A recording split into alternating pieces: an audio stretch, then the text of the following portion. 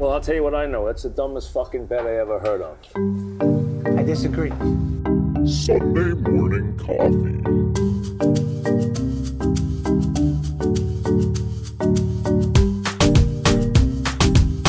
All right, this is Banger Bookie's wife. We have a particularly spooky Sunday morning coffee. We might have Rain Man jump in here at some point, but I'm Joe P, joined by Prop Bet P, the coach, and of course Capper. And the reason I call it a particularly spooky episode is because both of our big rubbers got fucking murdered last night.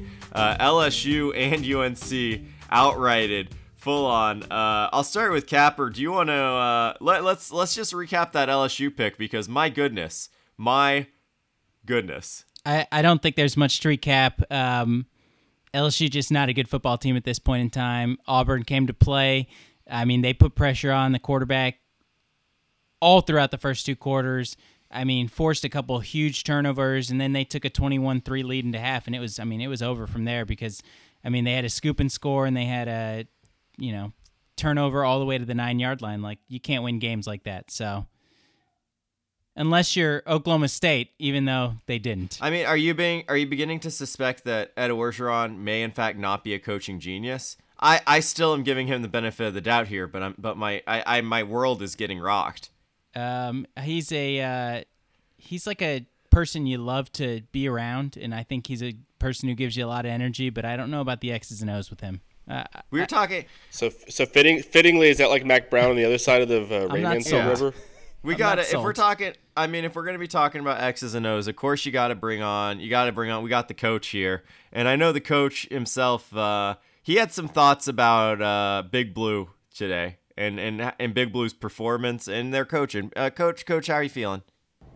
What a disappointing performance yesterday. Let me start by saying I know Coach Harbaugh pretty well. I know a lot of people around the Michigan program.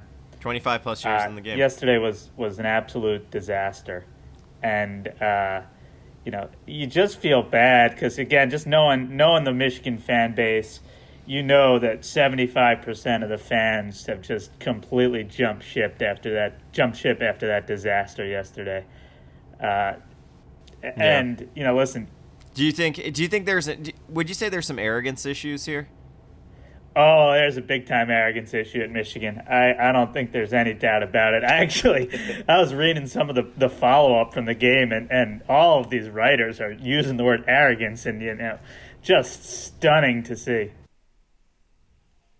I guess, do you think, if you're Coach Harbaugh, you're going back on the board. I'm sure you just shouted at a parking attendant this morning. What else are you doing today to get right?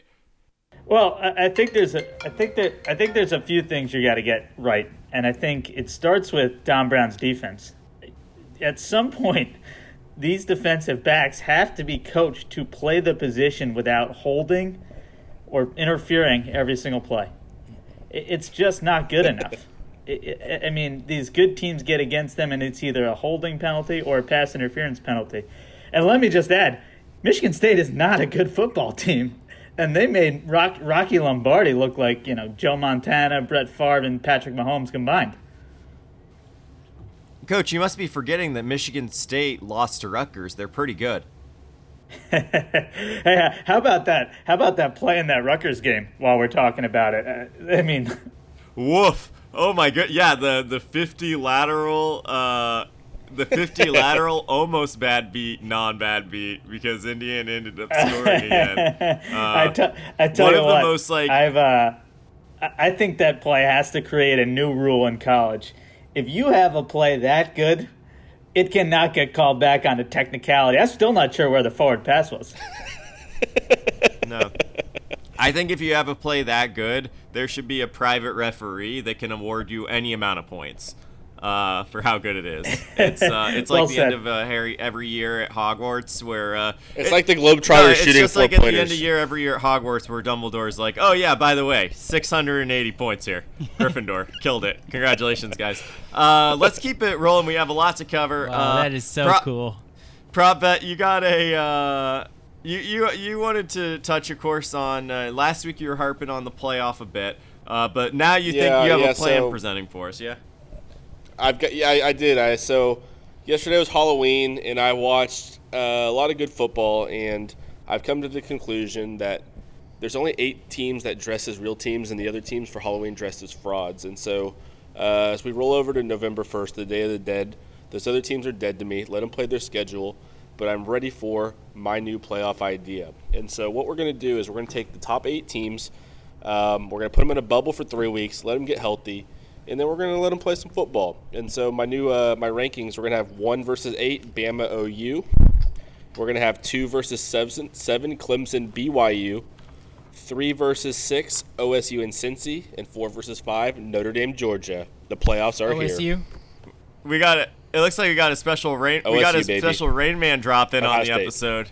Ohio State, not I Oklahoma. know, they ain't the number just- 3 team in the country. We just can't kill this guy. Rain Man is calling in live from the road. We were talking a playoff. We're talking. Oh, all right. Rain Man can't record right now. Rain Man wants to inform everyone that he's driving a bang bus. He's not sure what that means, but he keeps on calling it a bang bus. So everyone knows. We see him right now. He looks sort of healthy, but I'm a little concerned. He's surrounded by men. So we're talking about the potential playoff. So Prop IP is essentially arguing that there are 8 teams worth playing. Every other team should die. Is that correct? Yeah, it's Day of the Dead, Dios de los Muertos, and it's time to just put them in the ground and focus on the good 8. We can let them play a little bit for fun so we can bet on some fun games, but there's really 8 good teams now, and those are the ones we well, should that's a really focus on. fucked up plan, prop bet. I appreciate you sharing that with us. Put football first. And I guess if we're going to talk about sort of the best teams, at least one of these teams would probably be included in that bubble, and that's the big game for next week. And it's Clemson Notre Dame, which is getting very interesting line movement. I know Capper, it's only Sunday, but it's hard to keep a degenerate down. He's always thinking about the next game. That's what makes you a degenerate. Tell me what you're seeing in this Clemson Notre Dame game that interests you. So I've looked up lines starting last night after the news came out that Trevor Lawrence would not be playing against Notre Dame. Obviously, Coach Dabo not happy about the protocols in place by the ACC. I mean, buddy, he's got coronavirus. Just calm down. First off, just calm down. But hey, he might have coronavirus, but that means he can still be a good father and a good husband and a great quarterback, and that's what Clemson football is about. That's what they say. Capper, what is the name of Clemson's backup? Can you pronounce it? You get 10 tries. Ukulele. Ukulele. Ukulele. It's actually Ungalele, isn't it? No. For the purposes of this podcast, he is forever known until he is retired from the NFL. He will be called DJ Ukulele. I think it makes sense. That is, yeah. So tell us, do you think DJ Ukulele has a shot? So my theory, I think Notre Dame is perfectly average. They have an okay rushing defense. They have an okay defense. This seems like, why is Notre Dame not going to lose to Clemson by 30 points? That's the question I have. And honestly, I'm hoping that this line opens up. What I've seen in terms of a couple shops open is as low as 3 and as high as 7.5. So I'm hoping it maybe falls in the middle somewhere there. Because I think that, honestly, respectfully, Clemson 3 points is like way the too low. play of the century if it's a touchdown. How many times do we need to watch this fucking movie where Clemson plays against Notre Dame, elite team against Notre Dame, and everyone's wondering what the fuck is going to happen? My God, This it's Clemson so game clear yesterday, that obviously they're they going didn't to have get Trevor fucking Lawrence. destroyed. This Clemson game yesterday was UNC last year, and what happened after they played UNC? Almost lost to UNC. They beat every team by 40 points. Notre Dame has been tremendous, and I think that Notre Dame has a lot of strengths to their team, but I think they're limited in what they can do, and it starts with the in-book, obviously. They don't have an answer for expanding the field at all against a Clemson team that has athletes all over the field on defense. I just don't see how they can score points against them, and I think DJ will be able to get in a little bit more groove now that he's going to get first-team reps all week at practice. Got punched in the mouth a little bit early in that game, and then really, just showed a lot. Obviously, it's why he's the backup quarterback at Clemson. Yeah. Coach, I know you're a fan. Yeah, Coach, you're I a fan think of too. Teams that do things the right way. Do you see this game being close at all? I think the other thing to keep in mind is that Clemson BC game, Clemson BC yesterday. You got a fumble at the 2-yard line that goes the other way. That's a 14-point swing in the game. That game was not, obviously close game yesterday.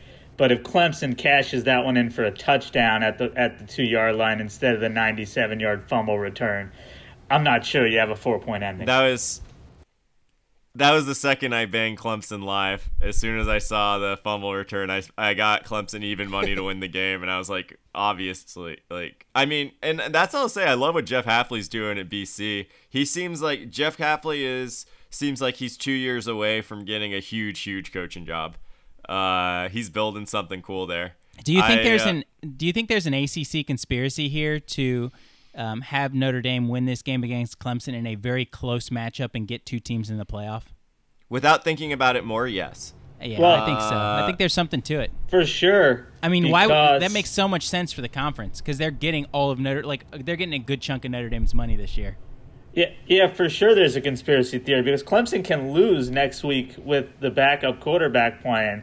And then a couple weeks from now when they're selecting the playoff, everybody will say, but Trevor Lawrence didn't play. They'll talk about this one of the 4 best teams concept and the eye test and all these things. Yep. And sure enough, Clemson will get in. So this is a totally – actually, it's probably better for Clemson that Lawrence isn't playing this game.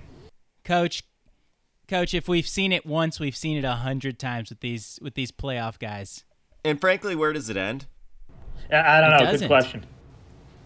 Great question. I think we have we'll of course cover more college football on our next step, but let's focus now on the games at hand, which is our NFL Sunday picks. We're all gonna give you NFL Sunday pick before we head out. I'll let Prop Bet, you haven't spoken in a while. Give us your NFL Sunday pick. You're rolling with a team that just seeing this line and seeing this team name, I'll level with you. It gives me a fucking stomach ache. Why do you like this game? I love it even more now. So enjoy your Sunday afternoon, crush your cold ones with the boys, and get ready for the Cowboys plus 11 in primetime at the Eagles. Ben DiNucci got first-team reps in practice all week, and this is more actually a line that I look at and I say the Eagles are not 11 points better than any team. And so I really don't care who the Eagles play. If I see Eagles minus 11, I'm taking the other side. And it's a division rivalry. Throw the records out, even though the records are both shit. And plus 11 is too much. Even if it's like a 16, 17-point game, garbage time touchdown coverage. I'm having a little roll with the you boys. can understand if I'm having a little PTSD after that Capper Cowboys pick against the Cardinals. That was a very, very, very bad-looking team out there. It's not great, but we're not living in the past anymore. That's a bad Cowboys football team. If a 2-4-1 Eagles team is favored by 11 points against you, that should tell you all you need to know. Prop. We'll roll right with you. To Cap. Which NFL pick you like this week? I'm taking the Vikings plus 6 against Green Bay. We've already talked about divisional rivalries. We've talked about coaches who are very familiar with each other. Minnesota obviously hasn't played very well this season, but the fact that this line is 6 tells me all I need to know.